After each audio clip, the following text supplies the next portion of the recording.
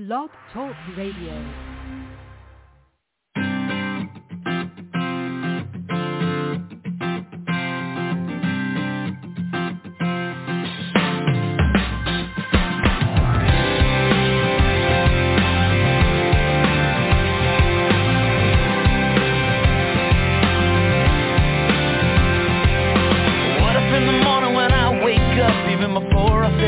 Coffee cup, I said,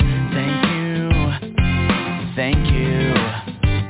What if I looked at the day and the hours ahead, and before I moved forward I bowed my head and said, thank you.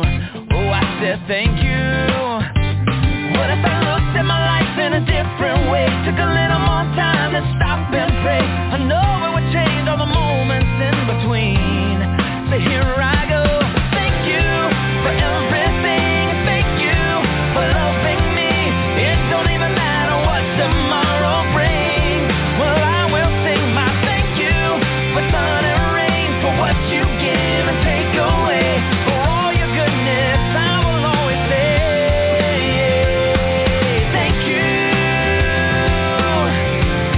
Oh, I say thank you. What if I lost everything that I had? I could smile and somehow still be glad and say thank you, thank you. 'Cause life is joy, life is pain, but the prayer on my heart will never change. I say thank you, oh I say thank you. Oh, what if I looked at my life in a different way, took a little more time to stop and pray? I know it would change all the moments in between. So here I go. Thank you for everything. Thank you for loving me.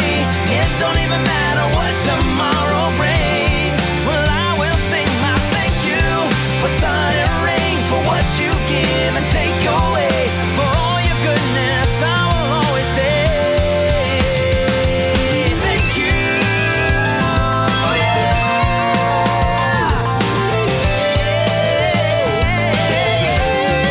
I will sing my thank you for everything. Thank you for loving me.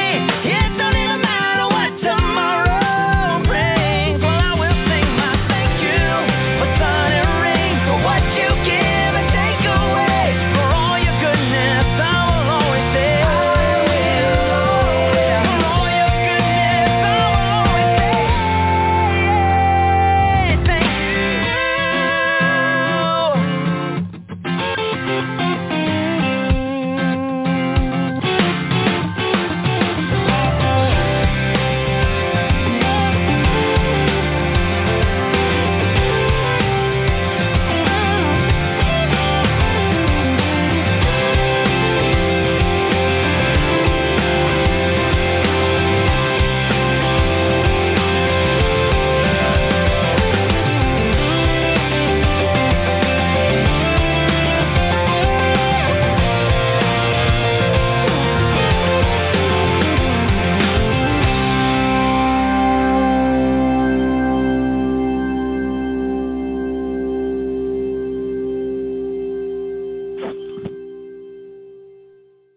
Good evening, everyone. Welcome to the show, and thank you for tuning in.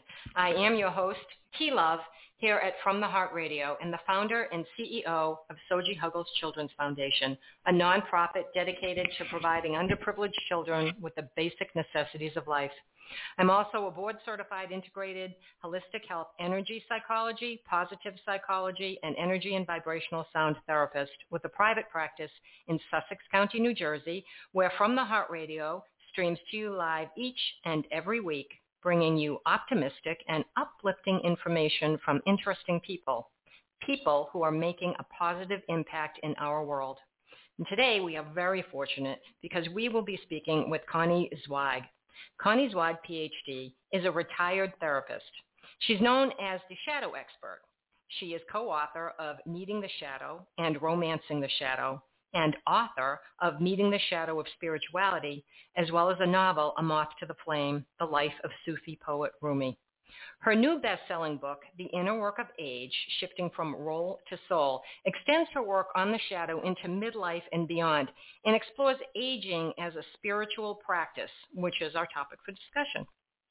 Her book won the coveted 2022 Gold COVR Award, the 2022 Gold Nautilus Award, the 2021 American Book Fest Award, and the 2021 Best Indie Book Award for Best Inspirational Nonfiction.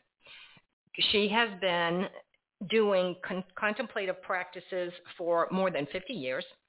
She is a wife, she is a stepmother, and she is a grandmother. So she is well acquainted with all of these roles, and she herself is practicing the shift from role to soul. So please join me in welcoming to the show Dr. Connie. Thank you for taking time to be here. It is such a pleasure to have you join us on From the Heart Radio. How are you being? Thanks for having me. I really appreciate it, and I appreciate the work you're doing. I'm being fine. I'm really well. Thank you. That's great. And kudos to you for all of those awards. That is just so cool. I mean, that's a lot of awards. That's really, I mean, you must be like thrilled. It's just wonderful to see that happening, especially with really a book such as so this. Gratifying. So gratifying. Well, your book, The Inner Work of Age, Shifting from Role to Soul, to me, it really is almost like a how-to resource for shadow work and spiritual practices so that people can live their later lives with purpose and meaning and fulfillment. You know, shadow work is, of course, your area of expertise. But for those who are not familiar at all with what that means, would you please explain what the term shadow work does mean? You know, when we all grow up, when we're kids and we're taking in our parents and our teachers and our clergy, we're learning that some feelings and behaviors lead to approval and others lead to rejection or abandonment or shame. And those forbidden feelings and behaviors get buried into the unconscious, what Freud and Jung called the unconscious. And Carl Jung, early in the days of psychology, came to call that the shadow.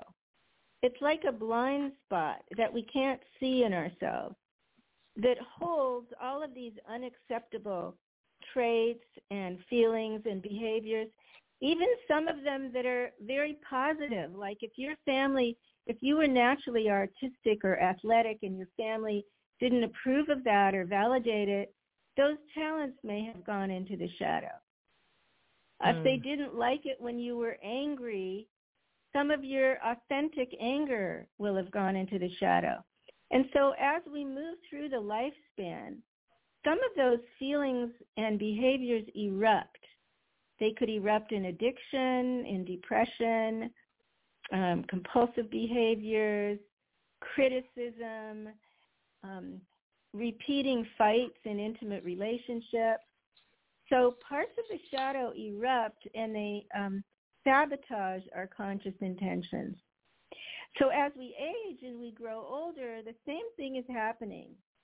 We have images and thoughts and feelings about old age that we're not aware of because they're in the shadow, in the blind spot. And as we learn to uncover them and work with them, we can really reimagine age for ourselves and have a different experience. Now, you've written a lot of books in your career, and they're on shadow work, meeting the shadow, romancing the shadow. What was the catalyst for this particular book at this particular time? As I entered my late 60s, I had been doing clinical work as a therapist for about 30 years. It was my fourth career. And I started to imagine retiring from being Dr. Connie, the shadow expert. And I began to become disoriented. And I realized that even with all the psychological work and the spiritual work that I had done, that the loss of that identity was creating a late life identity crisis. And so I looked around to try to read about it, and even though there are thousands of books about aging, there are not any about the unconscious process. How is the unconscious shaping our experience of retirement and of growing older? And so I kind of realized, because that was missing, that I had one more book to write, that might be a contribution I could make. It's a huge contribution, too. Thank you. There's 70 million baby boomers, 10,000 people turning 65 every day, and most of them are feeling that disorientation. And so what they tend to do is they tend to rev up again. Let's go start a new business. Let's go volunteer. Let's keep busy. And what I'm suggesting is that this is a time for self-reflection. This is a time for doing life review and really distilling the lessons we've learned from our lives. And it's a time for reconciliation, giving and receiving forgiveness in our relationships. It's a time for spiritual practice in whatever religion or spirituality really fits for you, using this time to find some kind of spiritual practice. That's what all of the religious traditions teach, every single one, that's what this stage of life is about. So the book is kind of oriented to like a rite of passage, because we don't have a rite of passage in our culture for older adults.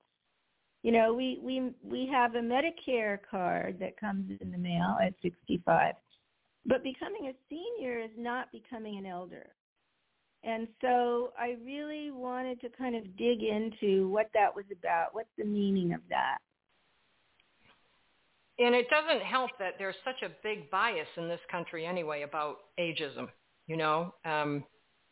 It's you can't get away from it, and it affects us cognitively, and it affects us physically, and it just seems to be that that's running rampant out there. People who are aging aren't as respected as they are in other countries. They're not put up as people you can learn from, but rather, let's just push them away and putting them in a nursing home or something like that. So, I think this would help for people who, I didn't see it as just for people over the retirement age, but more for people who are thinking about that. We pay insurance, right, so that we can live well. We're paying money, and we're investing money in ourselves. But when do we turn around and invest in ourselves for well-being? And that's what your book seems to do for people.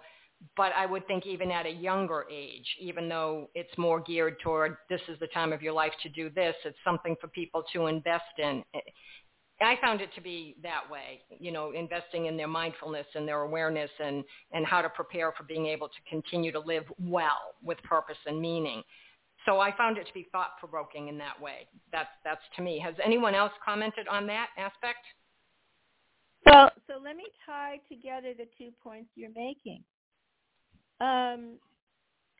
We swim in a sea of ageism. The bias against older adults is in every institution, right? It's in every church. It's in healthcare. It's in education. It's in families. I know it was in my family. And so we take it. It's certainly in the workplace. So, yes. And it's in films. It's in film and television.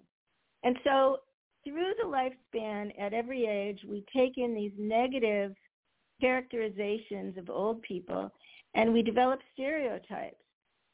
And then we project onto old people, and we really saw that a lot during COVID. And then what happens is we internalize that ageism into a shadow that I call the inner ageist. And that inner ageist is telling us young is good and old is bad. Independent is good and dependent is bad. Strong is good and weak is bad. All those messages then are targeted against ourselves. And I had so many older people in my practice who were feeling shame, who were feeling self-hatred, who wanted to fix their appearance and maintain their appearance to look young, who wanted to continue to be successful because that was where they found their value. And so they strive to maintain midlife heroic values in later life that really don't fit. Now, this happens through the lifespan, and so you're asking about the ages of the readers. I just got an email from a 30-year-old who read the book and said Oh, wow. it was so, yeah, and he said, I'm going to age differently because I now understand how all these negative stereotypes that I've internalized are going to affect my health. There's research out of Yale University that the inner aegis, which is my name for it, affects our cognitive health, our cardiac health, even our longevity. Mm-hmm. It affects our experience of retirement. It affects our emotional well-being. And so the mind-body connection is really at play here with these shadows of age. And if we can begin to pull them out of the unconscious and become aware of them and work with them differently, then we can age differently. Yeah, and that is so important to get that point across because, years ago, I believe it was years ago, John Kabat-Zinn, Full Catastrophe Living, MBSR, mindfulness-based stress reduction, in order to bring that, the meditation practices that included that, it's profoundly makes a difference in your life, but a lot of younger people are now starting, I'm seeing, to do more mindfulness activities such as yoga and meditation. And in your book, you do offer meditations, which I loved seeing because that's an important part of my day. I think that helps people with their ability to bring down their stress levels and anxiety because some of the work, the shadow work, is scary. And that's going to bring you into a state of anxiety and even fear, So the fact that your book is providing spiritual practices to help reduce those stresses that we encounter, I'm just a big fan of that. And I'm so glad you included that in there because if people aren't aware of what this is and they just start doing it, they can open up a real can of worms and bring themselves into a place that they don't really like, which can cause them a lot of anxiety, right? So as long as I've been teaching shadow work, I've been teaching meditation so that we have a silent refuge inside, so that we can learn to center ourselves, so that when something comes up that's uncomfortable, we don't have to bury it into the shadow as we habitually do. We can actually allow ourselves to begin to let it arise and make a conscious relationship with it. And so meditation and shadow work together. That's really important. And, it doesn't have to be mindfulness. There are many, many kinds of meditation and prayer. For example, I interviewed Father Thomas Keating for the book, who's the founder of Centering Prayer. And he told the story of his whole kind of spiritual life, how it developed for him.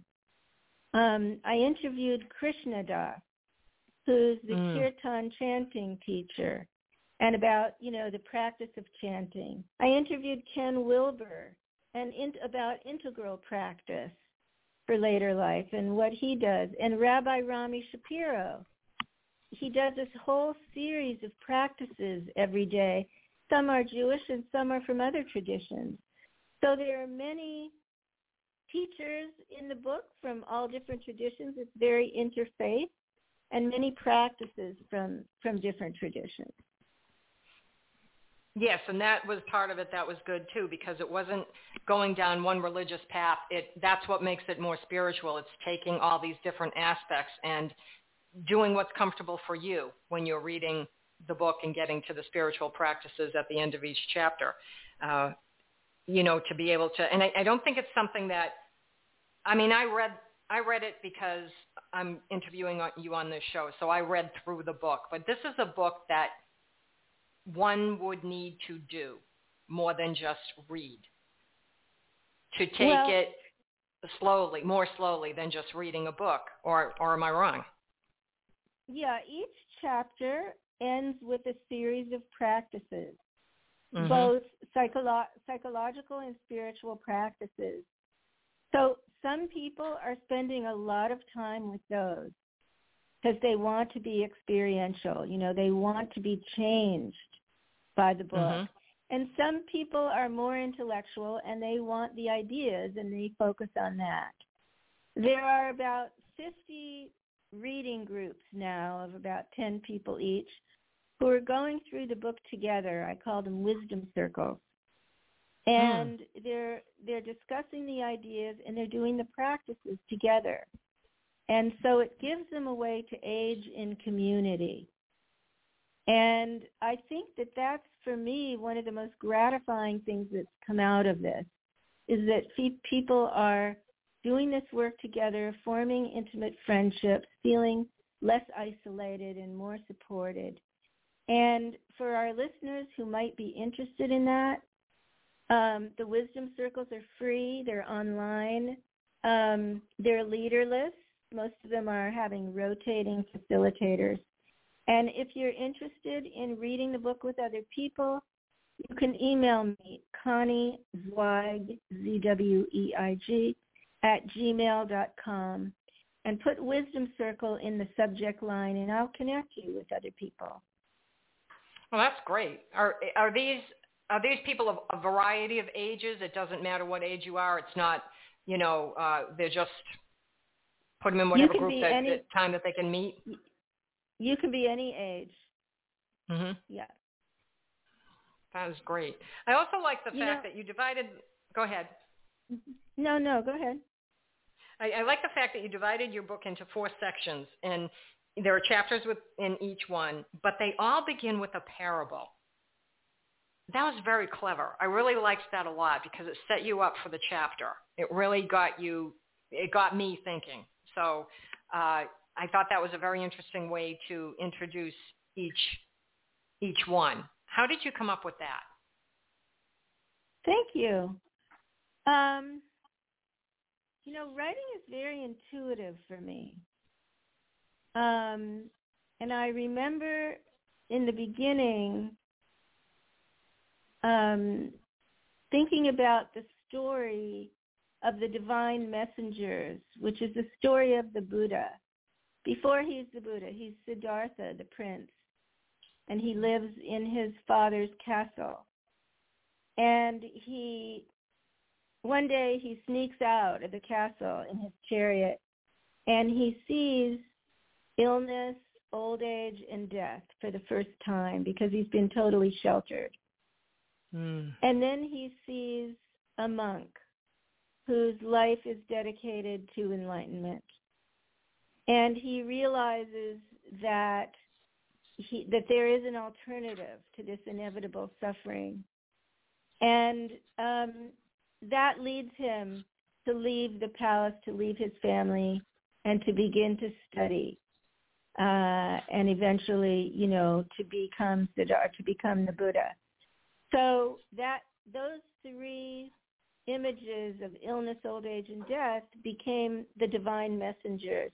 And as I was writing that first chapter, I realized that there were stories for each of the chapters that could be teaching tales in the same way.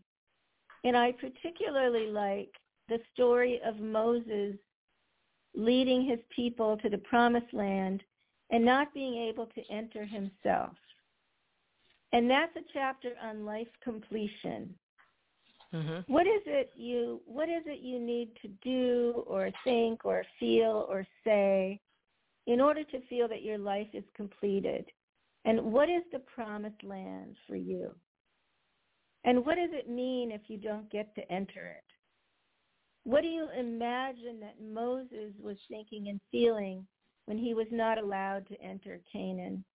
So there are these stories for each chapter, and then there are also personal stories about individuals, and there are also interviews, as I said, with all these spiritual teachers. So there's a lot of different kinds of material there. Yeah, there's a ton you can resonate with different pieces of it, but there's an awful lot that, as you said, it's teaching material, and it helps to bring about things within ourselves as we go through the book and say, oh, yeah, okay, I get what that means. I understand that. It's very, I just thought that was a very thought-provoking part in a way, because it sets you up for the chapter, and you don't even realize it at first that, okay, I'm being set up. I don't mean it that in a bad way. I'm being set up to be able to do this, and then you read the rest of the chapter, and you can see how the shadow work practices and the spiritual practices assist you with what has come up after you've read the parable and then the chapter itself. That's exactly right. Yeah, that was really, really, I don't know. I just found it very, very interesting and a clever way to bring people in, because it's not academic. That way it's not something that people are reading thinking, okay, I don't really want to read something that's very academic. It's not at all. There are tales being told, and they're very enlightening. So kudos to you on that as well. No wonder your book got so many awards. Oh, thank you. It had to be because of that. Okay, we're going to take a moment here to introduce our Soji Share.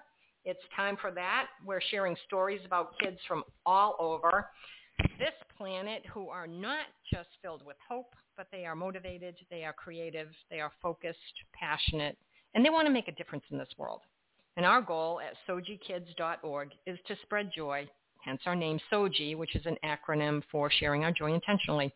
And this week, our Soji Share is Garrett Lowry.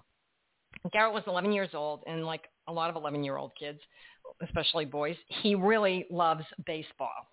He runs bases for his travel baseball team. But Garrett also has what some would deem an unusual hobby. Garrett is a knitter. His grandmother taught him knitting as a calming activity for his very energetic nature. And Garrett took to knitting, and it stuck with him. Now, Garrett had lost both his grandfather and a beloved cat to cancer. And he also had a 5-year-old friend with neuroblastoma, which is a type of cancer that starts in nerve cells. And Garrett wanted to do something to help his friend and other kids who had cancer. So he decided he would knit 15 hats to provide head coverings for kids who lose their hair to chemotherapy.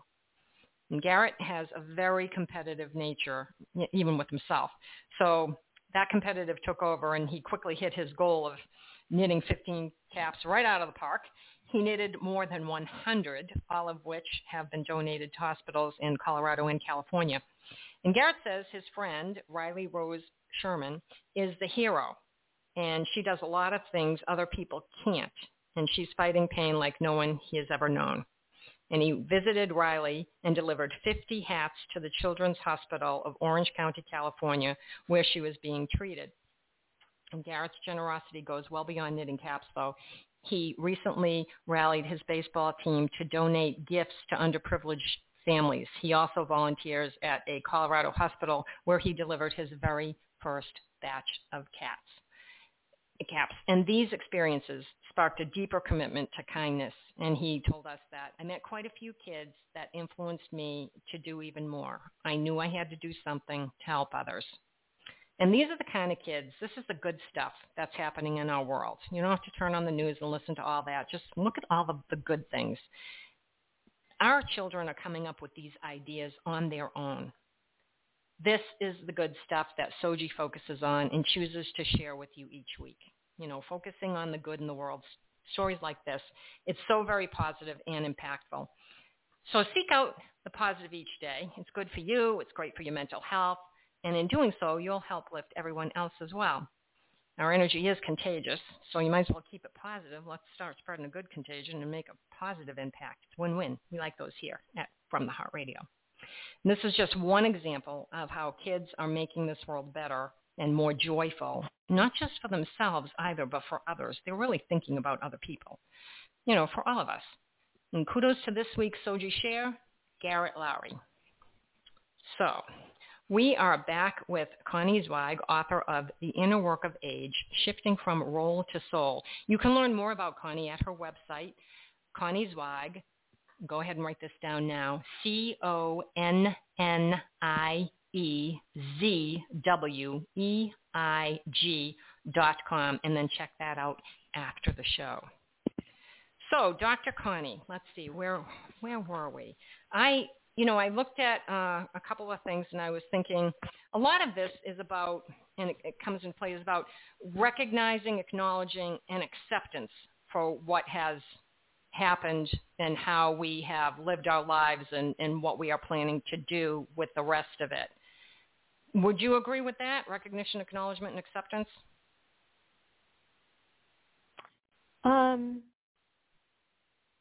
I'm not sure that's my formula. It sounds like kind of 3 steps. It's not exactly how I work. But, I teach many practices in the book. And one of them is life review. And that sounds like that sequence fits for that. Mm-hmm. So when we do a life review and we really go through each decade of our lives, and we look at the key people, the key actions, the key changes we went through, the contributions we made, the traumas and ordeals we may have suffered, the people we met, the people we lost, the creativity, the breakthroughs, the insights. And we really begin to see the tapestry of our lives, then we can recognize some of the magic and synchronicity. We can recognize the hero's journey, the archetypal pattern in our own lives. We can validate a lot of what's happened, and we can begin also to repair. So for me, there's a certain kind of repair that can emerge from doing a life review. And one level of it is emotional repair. So we look at, who has disappointed us, hurt us, betrayed us, and do we want to work on that? Or do we want to take that to our death? Will we feel regret on the deathbed if we don't do something about that? And another kind of repair is spiritual repair. Some of us may have been spiritually abused, disillusioned, lost our faith. And how do we want to repair that now? Do we want to change our beliefs? Do we want to change our teachers, our practices? And what really fits for this stage of our lives in terms of religious and spiritual values and beliefs and practices? And those things kind of emerge naturally from a life review. What about forgiveness? Yes. Giving and receiving forgiveness is part of our emotional repair. And there may be real opportunities to do that with people who are open to it, and there may not. Some people may have died. Some people may not be open to it. And so we can come up with different ways of doing that. For myself, I wrote my mother a series of letters after she died because there were things that I just couldn't say to her while she was here, and I needed a deeper feeling of completion and to forgive myself. I needed to forgive myself for a few things. So there are lots of different kinds of practices in the book. And, I think it's an opportunity to move toward life completion as an elder. And an elder is a stage. It's not an age. You may have met people in their 60s, 70s, 80s, 90s who are closed-minded, who are bitter, who are regretful, who are emotionally shut down. That's not an elder for me. Mm-hmm. For me, an elder could be 55 years old. If the person is open, learning, reviewing her life, working on her relationships, aware of her shadow, doing spiritual practice, and also aware of her mortality. Mortality awareness is a really key characteristic of being an elder. So for me, elder is not chronological. It's a stage, and it results from the inner work of age. And it has nothing to do with when your end of life is, because there are elders who are quite young. That's right. They almost come in that way to teach the rest of us. Yeah, I think there are old souls, but I wouldn't call them elders, because we need to have lived a life to become an elder. We need to have a certain amount of life experience and really digested it to become an elder. And the earlier stages of life have different purpose. You know, childhood has a different purpose. Midlife, adolescence and midlife, they have a different purpose, different developmental tasks than later life. Yeah. And I think, too, that you said something a little while ago when you were writing the letters to your mom, you wanted to do that because you couldn't say the words yourself. That had to be, first of all, extremely cathartic. But also, you said, I had to forgive myself. And that's what I think might be hardest for many people. It's much harder, I find, to forgive myself than it is to forgive someone else. Yes, and it's really important because we don't want to move toward life completion carrying guilt, shame, regret. We want to try to free ourselves of that.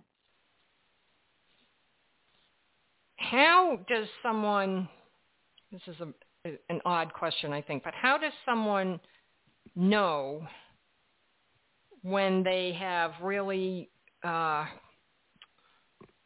forgiven someone? I've had a lot of people say to me, I forgave that person, but then something came up and it just opened up the whole, Pandora's box again, and now I'm not forgiving them anymore. So they go back and forth. What do you find to be the real knowingness of having forgiven someone? Well, I think this is very individual. This is not a formula. So, for some people, you can forgive an act. Right. For other people, you can forgive a person. For other people, you can see a soul on a journey, and you can forgive. And I think, forgiveness is not a quick and easy, and it's also not passive.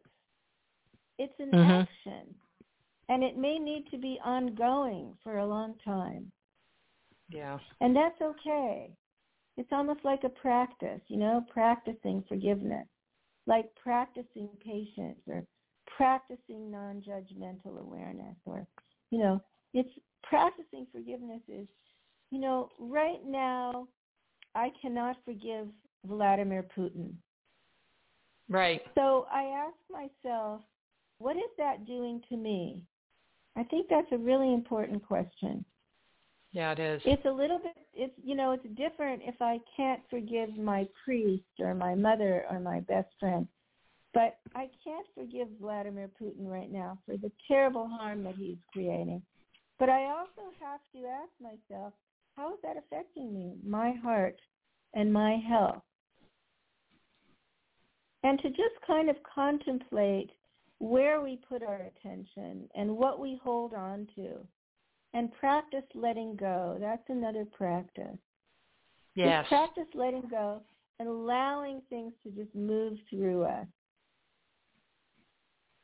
That's so important as we get into later years, I would think, and coming toward life completion. You don't want to be having a whole lot of regrets in your last hours of, what you could have done, woulda, shoulda, coulda, that doesn't. Yeah. It's funny because I'm one of those people that I see the soul, but not in everyone. Like you said, Vladimir Putin, really good example. I get that he's a soul having a journey, And then I wonder, is he really, or is he just evil? And then I think, okay, that's your humanness coming out. You can't think that. That's not nice, But then I like the question that you asked, how is it affecting me? And I have to tell you, when I watch the news, and I don't anymore, the way it affects me when I hear something that he or other leaders have done that are harmful to the collective whole, it does a lot to me internally. The anxiety it creates, it's just not worth it, and I need to step away from that. So I understand. Yeah, those are things that you would think, well, it's not personal. You don't know them. It's not affecting you. You're not the war-torn country. But it's affecting us on an energetic level because we're all existing in this world, and our compassion is how we're connected. So when I see that and I think, oh, my God, I can't believe this. Just they're still talking about this. He's still doing. What is wrong with this man? That all comes out, and I don't have a lot of forgiveness for that, and then I have to forgive myself for thinking those thoughts. And I think, well, I don't have a lot of forgiveness for that either because I really kind of do mean them. Yeah. It's hard to get past that part. Yeah. It's very challenging to hold a higher point of view and recognize that everybody's here playing a role, right? But we also don't want to make it up. We don't want to try to be in a more evolved level of awareness than we actually are.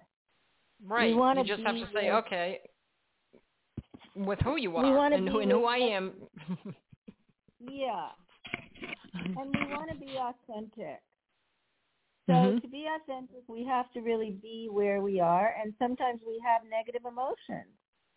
Yeah. And that's what shadow work is about. At least knowing emotions. It and recognizing it, that's step one. Mm-hmm. Yeah. I know I'm doing it, Yeah. Negative emotions are not the problem. It's what we do with them. Right. It's whether we project them out. It's whether we act on them and hurt others.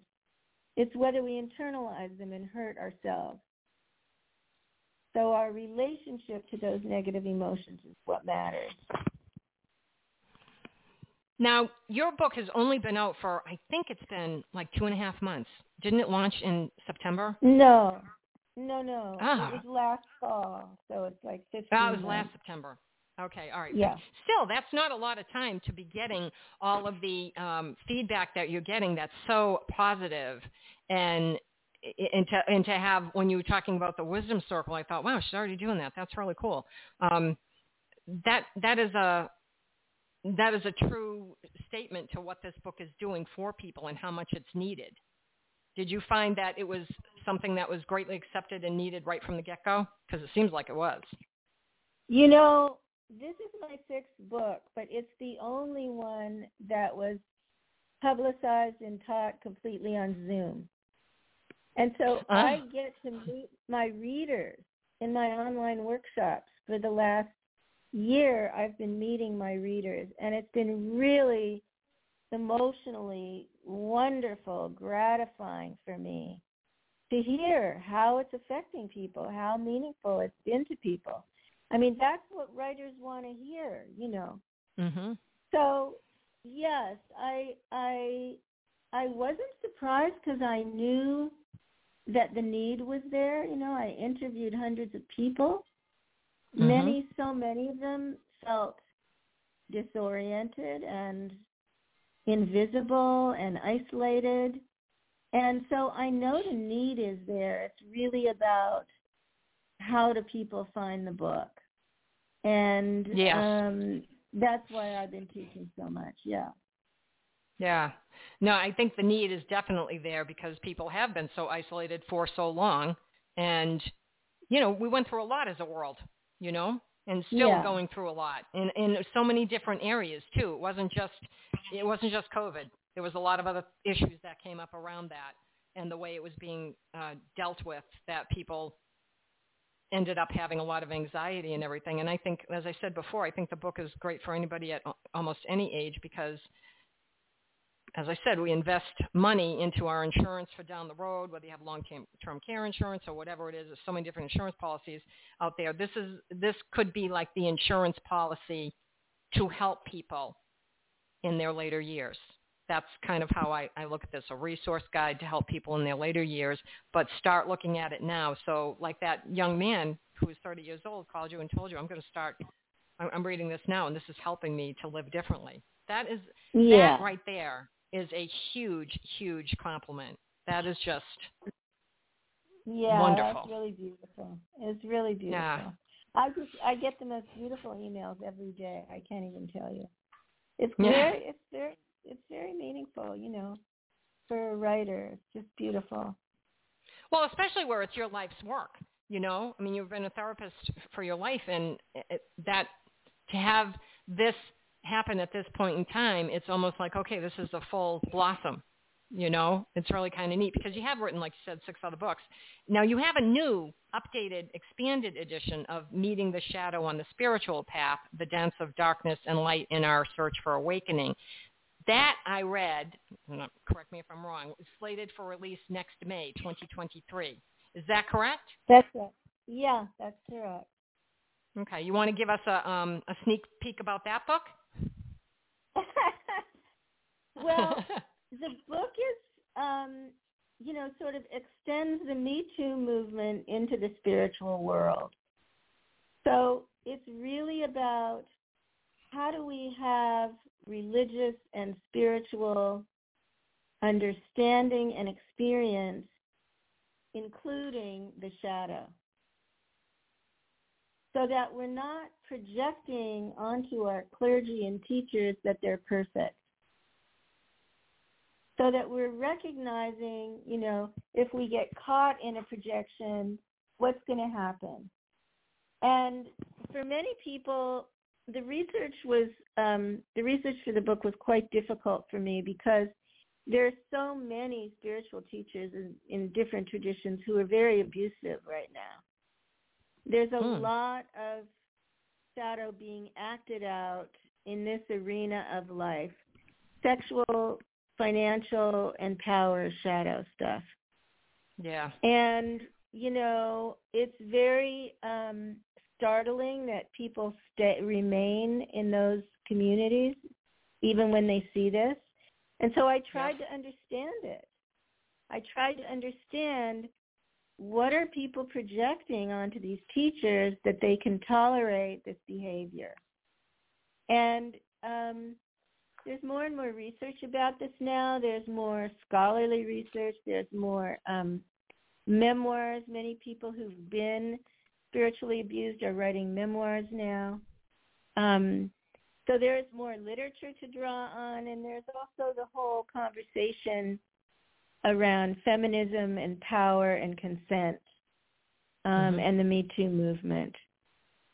So that's what it's about, and it teaches how to do shadow work to recover your spiritual inspiration, following disillusionment, and find your way. I think that's great. This is very timely as well. It's a huge. This will be very helpful for a whole lot of people. It is very timely, as you said. This is out there, and we can see it in the news. You hear about it on the news. Yes. It's not like it's something that's hidden. It's not hidden anymore. Some of it was and was coming out, but now things are coming out more and more and more that we hear about. So, that makes a huge difference as to how it's accepted and not accepted, and then what the work that you're doing to what it is to help people to write this expanded version of your book. That's great. That's something to look forward to. I'm excited about that. I'm sure you are as well. Coming out in May. Thank you so much. Thank you. I appreciate that. Well, it's important, get it all out there and let people know. It isn't just, there are people out there who want to help, and we need to stick together and help as many people as we can when we're doing work and trying to enlighten them and tell them, okay, this is something I heard about. Why don't you check it out? So when I read an author's book and I see there's something else coming up, I'm intrigued by it and want to know what it is and how can we help promote that too. So we are getting kind of you. Oh, well, this is this is what we do. Yeah. We're getting to the top of the hour, Dr. Connie, and we're almost out of time. But before we go, would you please tell our listeners how they can learn more about you and your work and where they may purchase your book, The Inner Work of Age, Shifting from Role to Soul? Well, the book is in the stores and it's on Amazon. And as you said, you can find my workshops. I have a big conference coming up on the Inner Work of Age in the first weekend in December. You can find out about that at conniezweig.com. If you buy the book and you want to read it with others in community, shoot me an email, conniezweig@gmail.com, and put Wisdom Circle in the subject line, and I will connect you with 8 or 10 people to go through the book together and do the practices together. I just launched a new circle today, and people are excited about it. So, well, thank you. It's a great way to read the book because you're held accountable to all these other people, so you can't slack off. It's wonderful. Yes, it's been really great. So I really appreciate the time and the and how well you've read the book. I can tell that you've read it and that you're engaged with it. Well, it is a good book. I mean, it really is. There's a lot of information in here, and I think it's something I'd want to go through again when I can take more time with it, rather than just going through it as quickly as I needed to do. But even then, you get an awful lot out of it. And the spiritual practices and the shadow work are things that, you can do them. They're simple to do, but they're not easy necessarily, because you are doing shadow work. So, yeah. So, there's that. And you want to take the time to do it rather than skipping over and saying, okay, I get that. Now let's move on. I wasn't working on me. I was reading the book. So, but it would be very different to do it the other way, which is great. That's right. Oh, my goodness. Well, I appreciate your being here. Thank you so very, very much. If you'd stay on until I finish the outro, I will speak to you in just a few minutes. Thank you, Dr. Connie. Thank you. Love you all. Okay, listeners, we need you to spread the word. We know you enjoy what you hear on From the Heart Radio, so please share it with your friends. We live in a most challenging and constantly changing world, and that's why I have the guests that I do, to keep you apprised so you won't get lost in the dross of life. We need to stay aware so we can navigate easily and live the life we're meant to live productively, healthfully, and purposefully. And this is where you find the tools to do just that. So please share the good news by sending the link for this show to everyone you know and let them have the same opportunity that you just had so they may learn and grow and make the world a better place for all. On behalf of everyone here From the Heart Radio, I'd like to thank all our listeners for tuning in. My name is T. Love, and I hope you'll be back next week for another great show here at From the Heart Radio.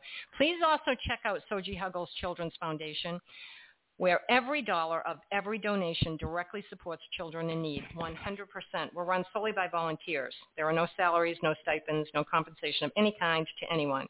Every penny goes toward underprivileged children. And right now, we're helping subsidize the cost of mental health sessions for children who might not otherwise receive this much-needed therapy. So if you do not have a strong mental health, then you cannot learn to live well at all. It is vitally important, and all children deserve a fair chance for a good life, and that starts with mental health. Children need help, and together we can provide them the help they need. So please consider donating to sojikids.org. Your donation makes a difference. Every single dollar matters. If you'd like to support a child, please visit sojikids.org to learn how. At Soji Huggles, we are investing in a brighter tomorrow by giving them a better today. And thank you for taking time to visit our website, Soji Kids, that's SOJIKIDS.org. Please also follow us on Twitter at Soji Huggles. While you're in your social media accounts, please be sure to like us on Facebook, Soji Huggles Children's Foundation. Our From the Heart Radio's thought for this week are the 6 perfections of Buddhism. May I be generous. May I cultivate integrity and respect. May I be patient and see clearly the suffering of others. May I be energetic, steadfast, and wholehearted.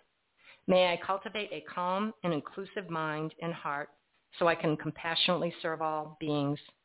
May I nurture wisdom and impact the benefit of any insights I may have to others.